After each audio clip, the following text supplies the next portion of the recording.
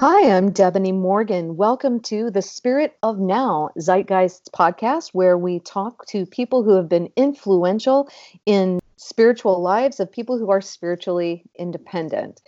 Today we have with us Sean Murphy, a fully authorized Zen teacher. We like to call him Sensei Sean, in the American White Plum Zen lineage with over 30 years of Zen training experience, as well as a 2018 National Endowment of the Arts Creative Writing Fellow. His One Bird, One Stone, 108 Contemporary Zen Stories won the 2014 International Book Award in the Eastern Religions category. He's the award-winning author of 3 novels with Bantam Dell Books, receiving the Hemingway Award for first novel for his The Hope Valley Hubcap King, and the 2009 National Press Women's Communication Award for Best Novel, The Time of the New Weather, and the 2017 William Faulkner Wisdom Award for Novel in Progress for his current project, Wilson's Way. He is the founder of the nonprofit Sage Institute for Creativity and Consciousness, which hosts an innovative meditation leaders training program. He teaches writing and meditation at the University of New Mexico, Taos. Now, I can say, because I have read the nonfiction books, that they are amazing and funny, which is relevant to our conversation today. So welcome, Sean. We're so glad to have you. Yeah, great to be here, Debony. Thank you. So as I was saying, your books are funny. They're wise, but they're also funny. And so today I thought, who better to talk about humor and levity than a sensei? I think so many people think of Buddhism as something that is heavy and profound and takes commitment and maybe austerity, and it just kind of has a heavy feel, I think, for some people who may not be close to it. So, my first question is there room for levity in spirituality? Is there room for humor? Oh boy, I wouldn't have devoted 30 years to practice if there wasn't a sense of humor in it. It was one of the first things that drew me to the Zen tradition is there's a iconoclastic kind of stance with it, which often involves humor, and there's always room for humor to make light of such a deep and heavy practice. It's the leavening agent that it needs, and the way Zen started was Buddhism joined with Taoism in China, and Taoism has a healthy mixture of this kind of view of human folly, which has a little bit of a tongue-in-cheek element to it. And the way the stories about Zen go, it's said that Buddhism had kind of hardened up and become very serious 1,000 years or so after the death of its founder. This was about 500 AD in China, and Zen arose partly out of wanting to puncture the sanctimonious, and overly reverential and kind of ossified a feeling that was starting to creep into the original Buddhist teachings. So that's interesting. I didn't realize that. Yeah. So it begins with this sense of, let's just toss things on their ear a little bit. So there's this thread of crazy wisdom and the holy fool that runs through Zen, it's part of what made it attractive to me in the first place. I don't think I could practice in a tradition that it didn't have a sense of humor. Since the humor piece was attractive, how did you make a commitment to the path? Yeah, well, I remember running across one of the first stories that I ran across was in a book called Zen Flesh, Zen Bones by Paul Reps, and a collection of Zen stories. And there's a traditional story that caught my eye immediately and made me wonder about this tradition when I was in college in my 20s, I think, when I read it. And it's a story many people have heard. This learned professor comes to Japan in, maybe sometime in the 1800s or something, and wants to learn about Zen from this distinguished, well-known Zen master. And they sit down together, and of course it's Japan, it's Zen, there's always tea. And so they've got a pot of tea brewing, and the professor immediately starts to ask all these philosophical questions about Zen and starts to, in the middle of it, slip in how much he knows about the history of Buddhism and the history of Zen and what years everything happened and, what the names of the great masters were and all of this. And so the Roshi, the Zen master, is saying, "Oh, very interesting, very interesting. You know so much about Zen." And he begins to pour a cup of tea for the professor.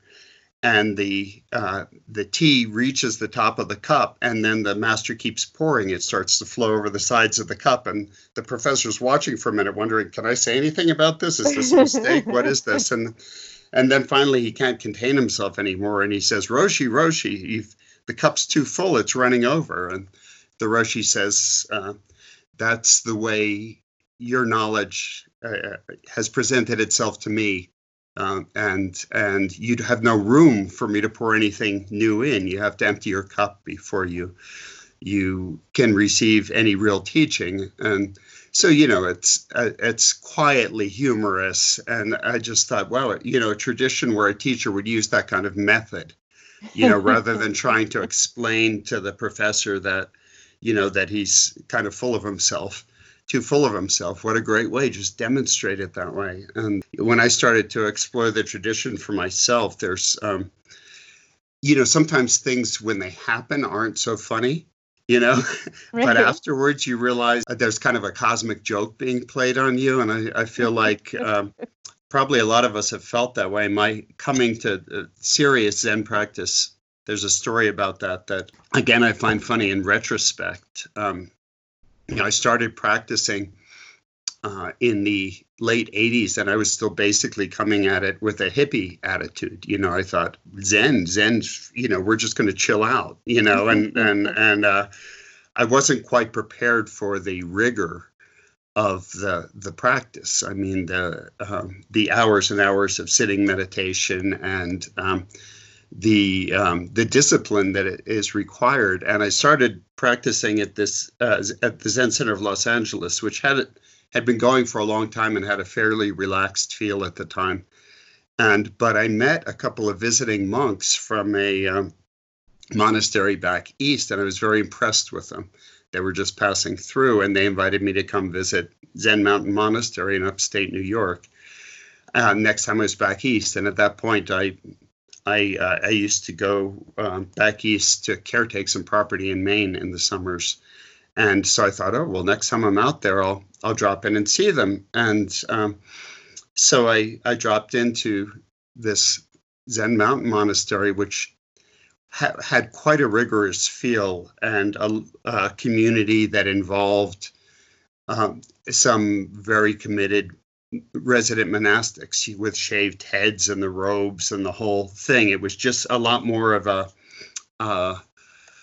monastic, very disciplined, kind of Japanesey looking traditional samurai feel to this place, and I just thought, cool, well, okay, I'm interested in this. And we were sitting the morning. I was just supposed to be there for a day and a half or something, a couple of days. And we're sitting there the first morning, and there's this tradition in Zen where you meet with the teacher and you're called for private interviews with the teacher. It's called, technical term is Dokusan. And I was sitting there, and as a visitor, I didn't realize I would be called up first for the meeting with the teacher. And these private interviews with the teacher, they have a reputation for being a little bit daunting. The teacher will kind of probe you to test what kind of insight you have or whatever. And, I was at this point very early in my practice where I was still nervous about these kinds of encounters. And I'd heard that the teacher at Zen Mountain Monastery, who I later became very close to, John Daido Loori, became my primary teacher for many years. I heard that he could be a rather imposing figure. And anyway, so I'm sitting in silence in the monastic hall, and there's 30 or 40 people sitting. And then the monitor, who's in charge of these things, calls out, makes the call for interview Dokusan with the teacher, and says, the Dokusan line is now open.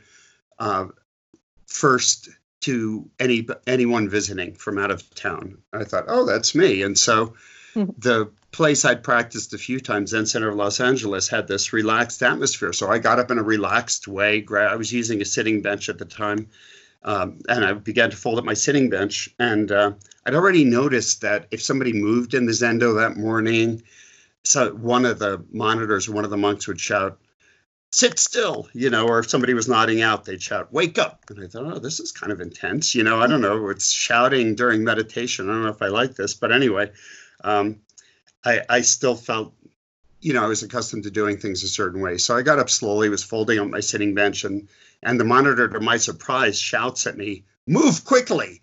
And so I kind of jumped, and I realized I didn't know where to move quickly to. There was a line, in Zen centers, there's a line where you line up in sitting meditation position to go see the teacher. And I didn't know where that line was. And I'm looking around the meditation hall, and I see a strip of carpet at the back of the meditation hall. And so I'm thinking, okay, that must be it. So I run over there and sit down.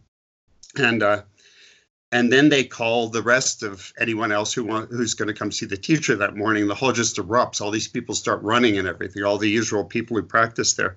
I thought, wow, they're all running swiftly. I didn't realize at the time there's a Japanese tradition of showing eagerness to go to see the teacher, and I hadn't shown the requisite eagerness. So, of course, I've just been shouted at. I've just been placed at the front of the line to meet the teacher, and I'm sitting there, my heart's pounding because my adrenaline was going, and all these people are piling in behind me, who are going to go see the teacher after me. And then I look around and I realize I don't know what door you go through to see the teacher. Yeah, I could see, I was in the back of the meditation hall. I could actually see 3 doors, and I didn't know where the teacher's room was. And there's a protocol that I did know from my other center, which is you do 3 full bows to the floor, 3 full prostrations when you're going to see the teacher. 1 outside the door, 1 in front of the teacher when you're inside, and then 1 as you're leaving, the other students coming in. But I'd never been first in line. So anytime I'd gone in to see the teacher before, there'd been someone else coming out, and you bow together. So I'm sitting there thinking, I don't know what door to go through. There's 3 doors I can see. Nobody's told me. And also, I've never been first in. So what do? There's not another student coming out. Do you still bow before the door? And I've been shouted at. My adrenaline's going. And you're waiting to hear the teacher's bell, which is a little bell they ring, and it's a signal to that you're supposed to go then. I'm just sitting there dreading that, hearing that bell. And sure enough, all of a sudden, I hear the bell, and I jump to my feet. I grab my sitting bench, and I kind of freeze for a moment because there's still 3 doors, and I don't know which one. I think, okay, it's Zen. When in doubt, bow. So I just ran to one of the doors, and I just did a full bow in front of it. And the same monitor inside the Zendo saw me doing that, and he just shouted, "No, no, no, no, no." He shouts to the timekeeper, "Oh, go help him." And the timekeeper jumps up, runs over, basically physically grabs me, carries me through that door, which was just a swinging door, to an interior door, which is where the teacher's door actually was. And he opens the teacher's door and basically just flings me through it. And so I'm there in front of John Dido Lory, who's this, one of the few American teachers at the time, and the room's darkened, and he's a very imposing figure with a shaved head and robes and everything.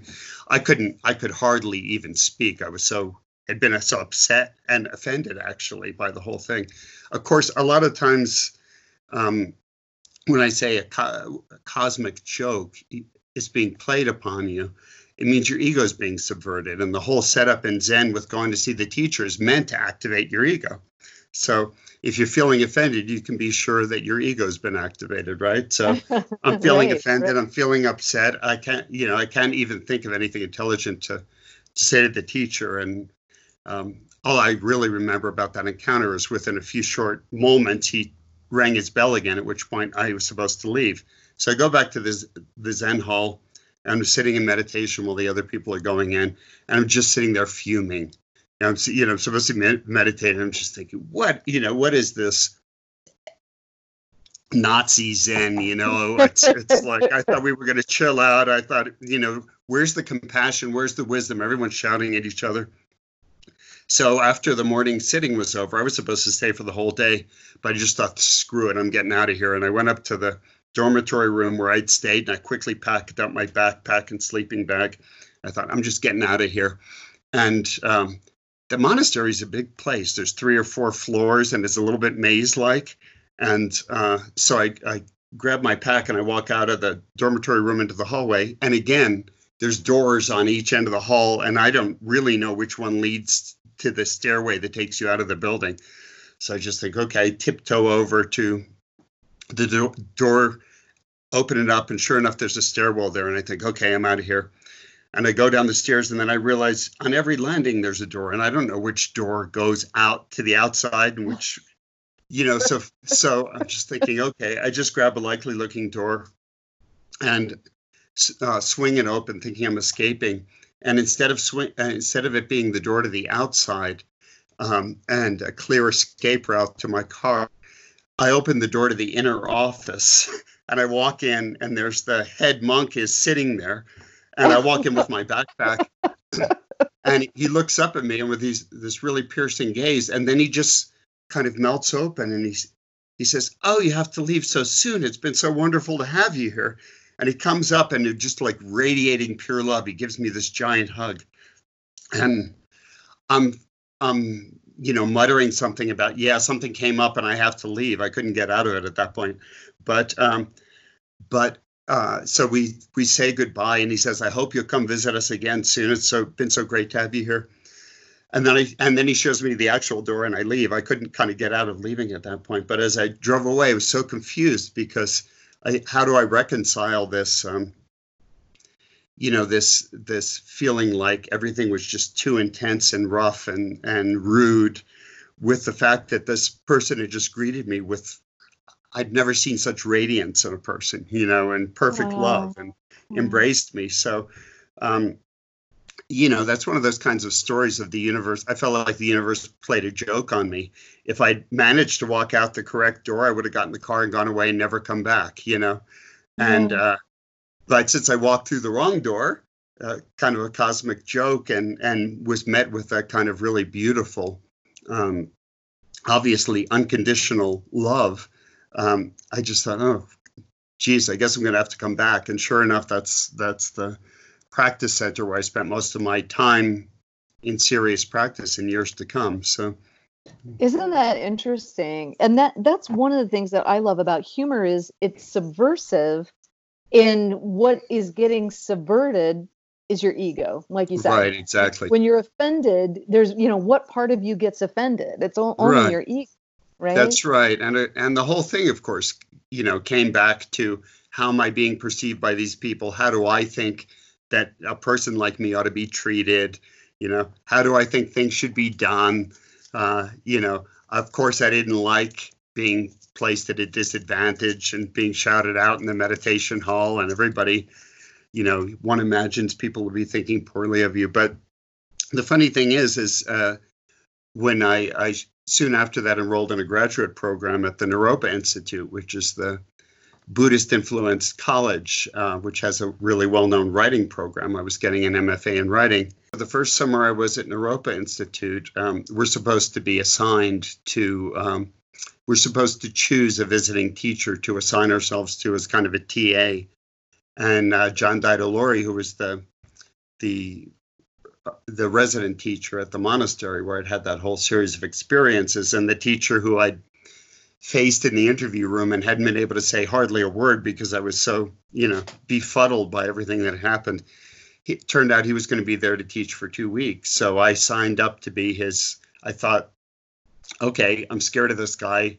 I'm intimidated. I guess I'll just sign up to be his TA and just try it on. And as it happened, we were interested in a lot of the same things. And after a few days, any sense of intimidation or anything broke down, and we really became good friends. And talking about everything from Zen to art to practice. And so I became his formal student for the next 17 years, spent a lot of time at the monastery.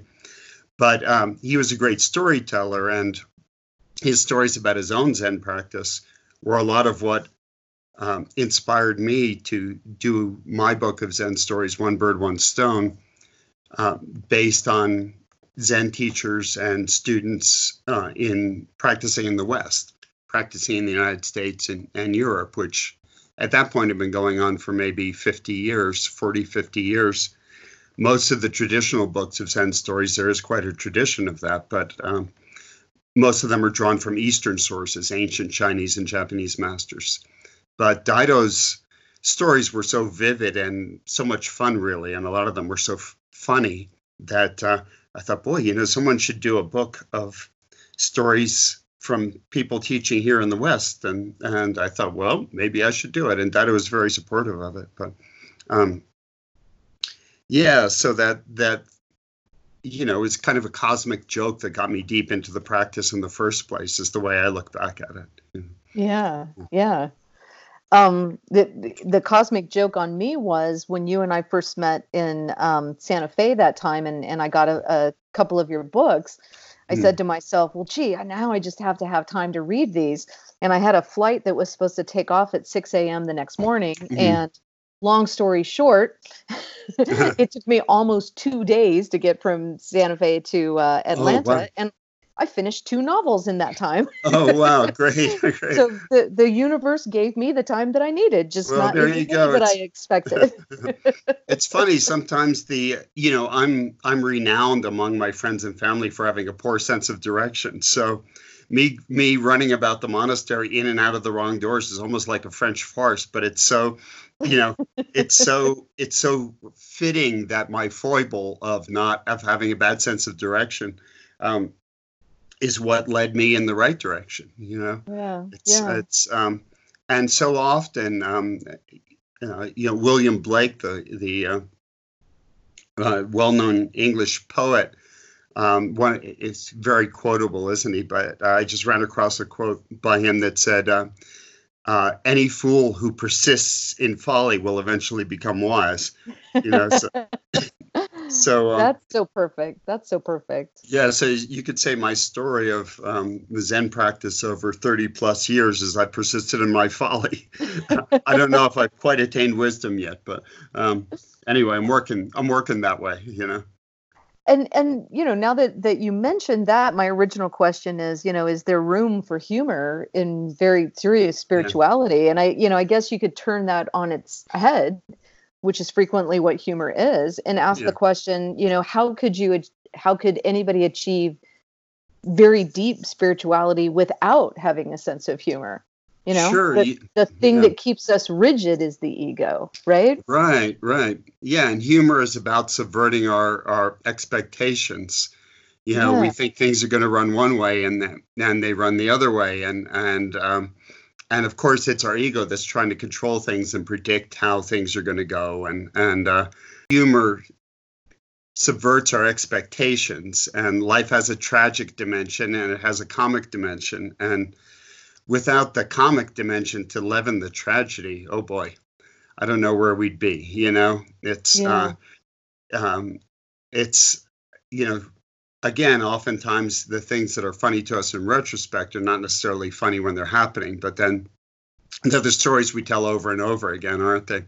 One of the first stories that Daido, John Daido Loori, my longtime Zen teacher, told me that inspired me to write the book One Bird, One Stone and collect other stories was he was a monk at the Zen Center of Los Angeles with Maezumi Roshi, some decades before I'd started practicing. And he worked there and he was kind of a central figure there. And he was very close to his teacher, Maezumi Roshi. And after a few years of his own practice, he was feeling a little full of himself one day, I guess. And he said to Maezumi Roshi, I think I've really finally clarified the matter of life and death.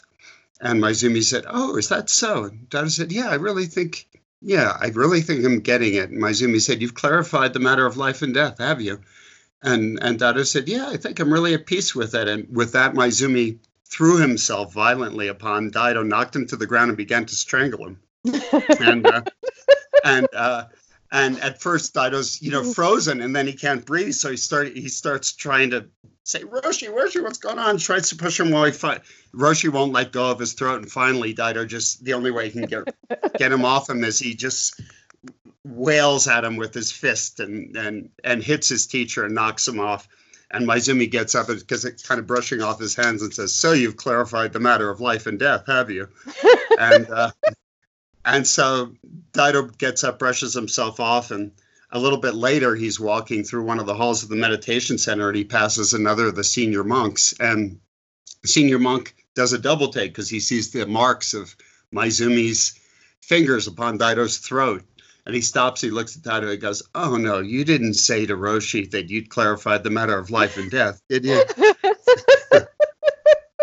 So clearly the same thing had happened to others. This was a stock thing that Maizumi would do to show that, well, if you really clarified the matter of life and death, why are you fighting so hard to breathe, So, of course, this is not...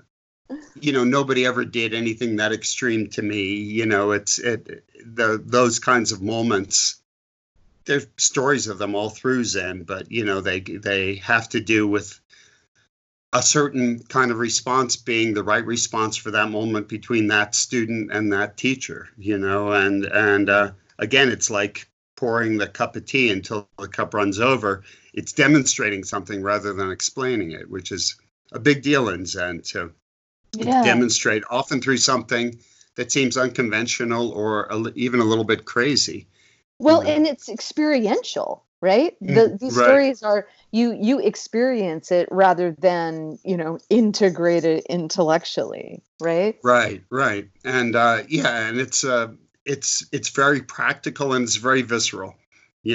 If you can't breathe, then you understand how deep your attachment to life is, right? You're going to fight like hell to get that breath into you. So, yeah, absolutely.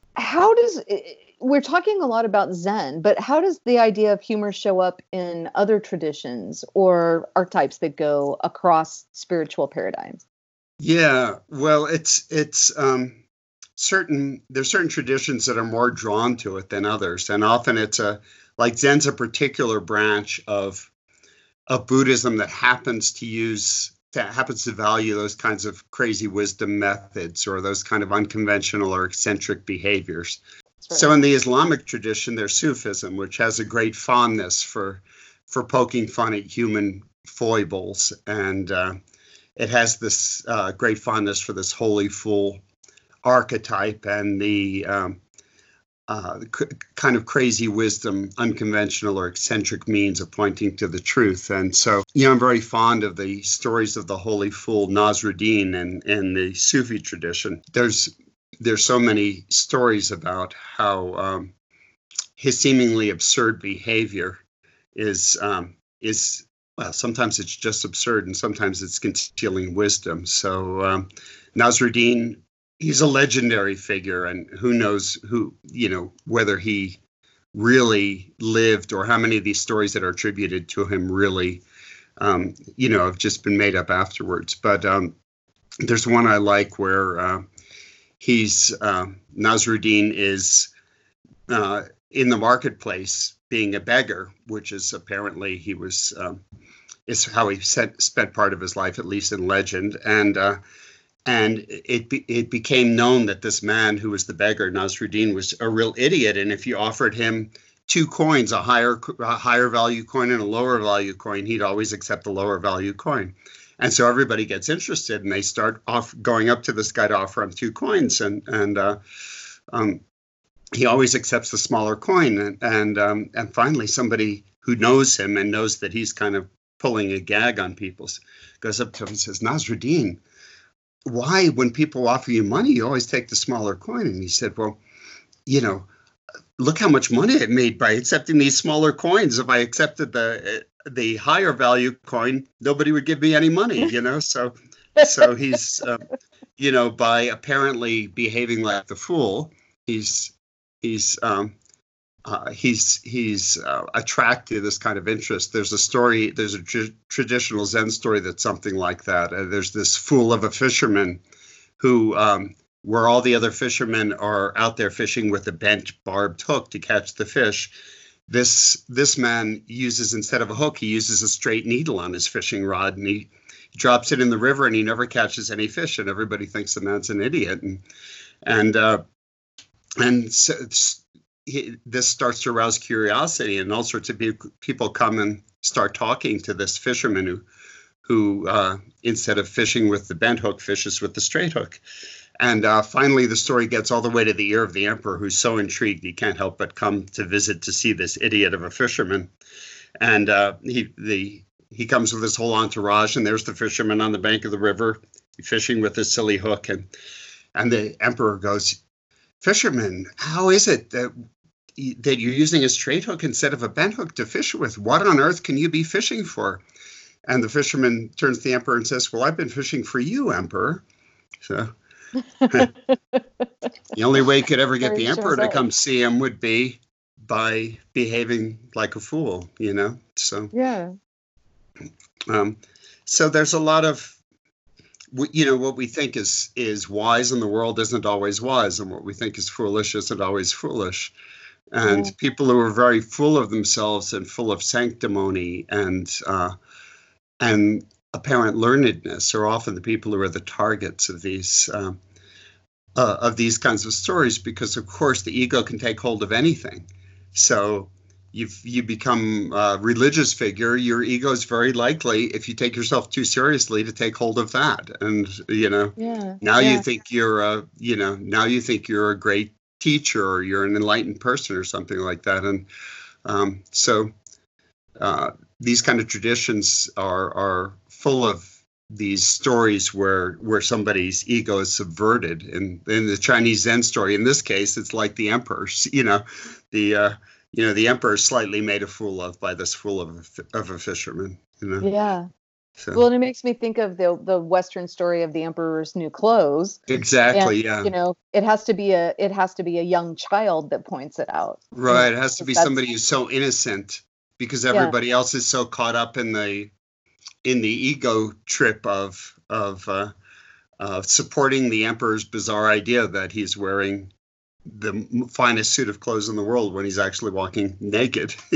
But it takes a child to see the truth. It takes a holy fool to see the truth. There's all sorts of stories in Zen about people who tried too hard and took themselves too seriously. Of course, like my story at the monastery shows, practice is taken very seriously, but discipline is taken very seriously. But I forget which famous story it is of somebody who became a great master, practiced and practiced and practiced. The most diligent person in the monastery, the most serious person in the monastery, practiced and practiced, performed austerities, refused all pleasures, sat all through the night, didn't sleep, didn't eat, wanted enlightenment more than anything else. Of course, in those days, you could join the monastery when you were 10 years old or 12 years old. So, after 20 years of this, the monk's still a young man, and he just goes, "Screw this. I've been devoted, I've been devoting myself to this so seriously for all these years, and I've been missing out on all of life's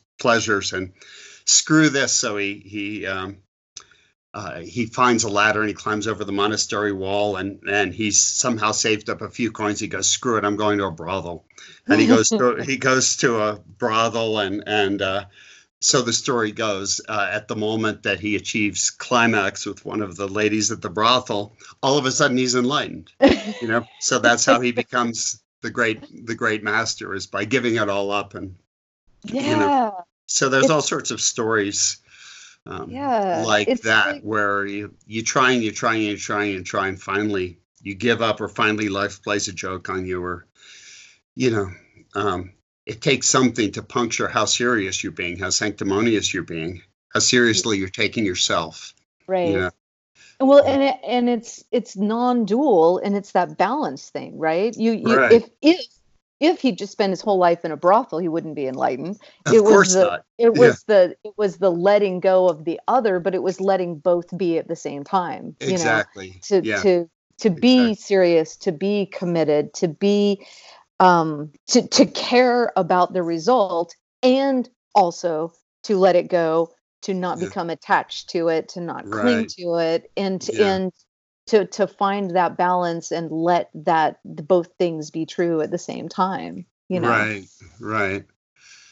Yeah, there's that famous story that comes from somewhere in Christianity of oh, it's told in so many different versions, and it's been updated for the 21st century. But it's the story about, a lot of us have heard it, I'm sure. There's a very devout man of God who's in a flood, and a giant flood comes and engulfs his house, and he climbs up to the second story, and the flood engulfs the second story, and he climbs up to the attic, and the flood engulfs there, and finally climbs up to the roof. And rescue team comes in a boat and says, "Come on, get in the boat. We're getting you out of here." And the man goes, "No, I'm waiting for God to send me, save me. I'm waiting for God to save me." And a little while after that, an airplane comes over, and they shout down to him through a megaphone, "Here, we're dropping a ladder, climb up." And the man goes, no, I'm not getting in the airplane. I'm waiting for God to save me. Okay, let's make it a seaplane so they can land on the flood. And a little while later, a helicopter comes, says, "Come in, get in, we're trying to save you." And the man goes, no, I'm waiting for God to save me. And so finally the flood engulfs him. The man drowns, and he's at the gates of heaven. He walks in and he meets God for the first time. He says, "God, I was waiting for you. Why didn't you save me in the flood?" God says, "What are you talking about? I sent you a boat, a plane, and a helicopter." So that there's that there's that notion that we have a fixed idea of what the holy is, of what God is, of what the sacred is.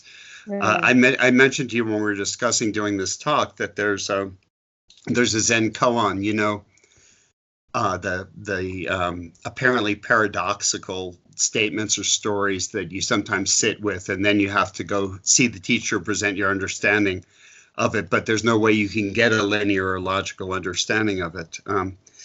And the famous one that everyone knows is, "What's the sound of one hand clapping?" Right? It's obviously absurd, and actually a lot of the koans, there's no way to present them without being silly, So if you're trying to present a serious answer to what is the sound of one hand clapping, forget it. You'll never get anywhere. You have to be willing to be a bit of a fool, to see how to present it. Yeah, I hadn't even thought about it like that, but that's the purpose of a koan, right? Is to force you into the position of the fool. Yeah, exactly. Very much. Yeah. Your ego and your linear, sequential, logical mind is not going to be able to sort out a way to present it. A lot of times you have to be willing in this situation that looks so disciplined, you have to be willing to be silly. If I'd been willing to that day, my first time at the monastery, to go in before the teacher and just reveal myself, tell him the funny story of what just happened and how upset I was, we might have made a connection. The whole thing might have gone a lot more successfully. But instead, I was trying to protect myself, So which, of course, it's all set up where you can't protect yourself. So in Zen, this is a shocking koan to people, but one of the early koans that you have to answer or present properly is, the monk asks the master, like a lot of these begin, "What is Buddha?" And the master says, "Buddha is shit stick." And shit sticks were the corn cobs that they used in the monasteries in the old days, I guess, to wipe their bottoms. They didn't have toilet paper; they used corn cobs. So that's what he's basically saying. Buddha's what you wipe your bottom with.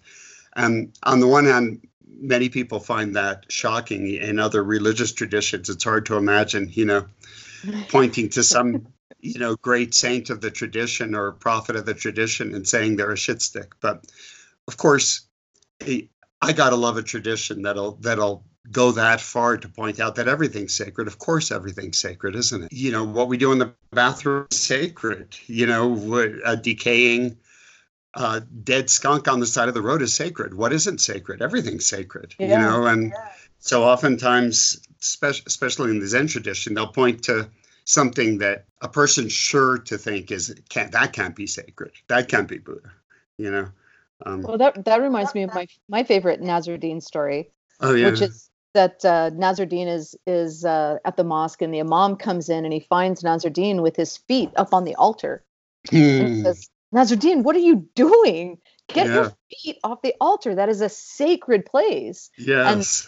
And Nasruddin says, "Well, where do you want me to put them?" Yeah, right.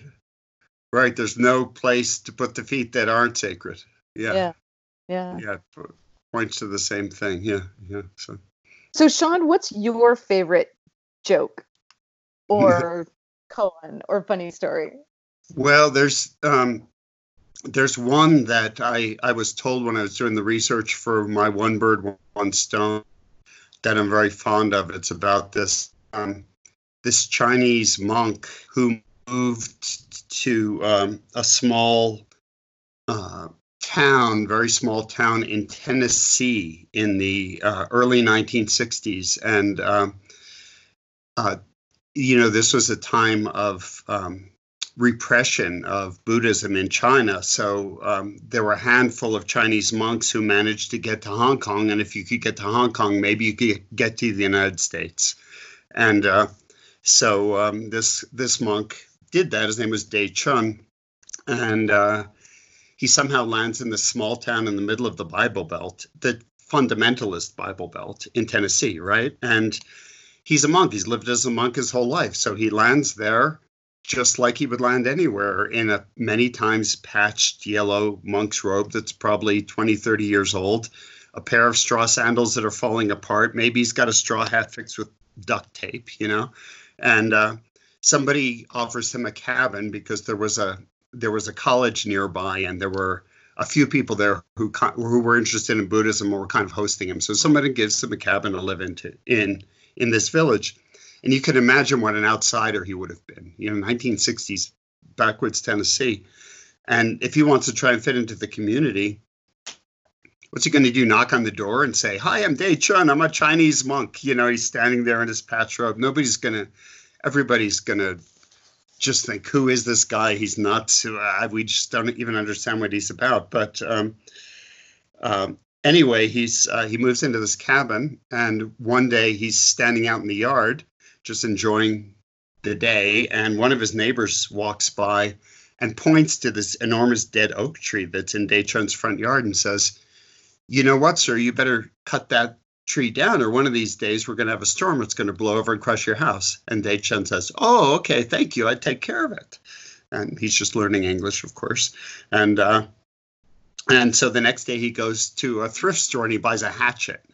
And I picture him buying like one of these little Boy Scout hatchets, Right. And the next day he goes to work on this oak tree's enormous trunk with a hatchet, And he starts chopping away, and next day chops away, and next day chops away, and it becomes this thing where he chops away a little bit every day, and he's not making much progress, but it arouses all this curiosity about the neighbors and, from the neighbors, and they start stopping over to see what this crazy fella's doing, chopping away with a hatchet. And one guy comes over with a power saw and says, "Hey, we can cut this thing down in a minute." And Dei Chun says, "No, thank you. No, I do it my way." He chops away with his hatchet.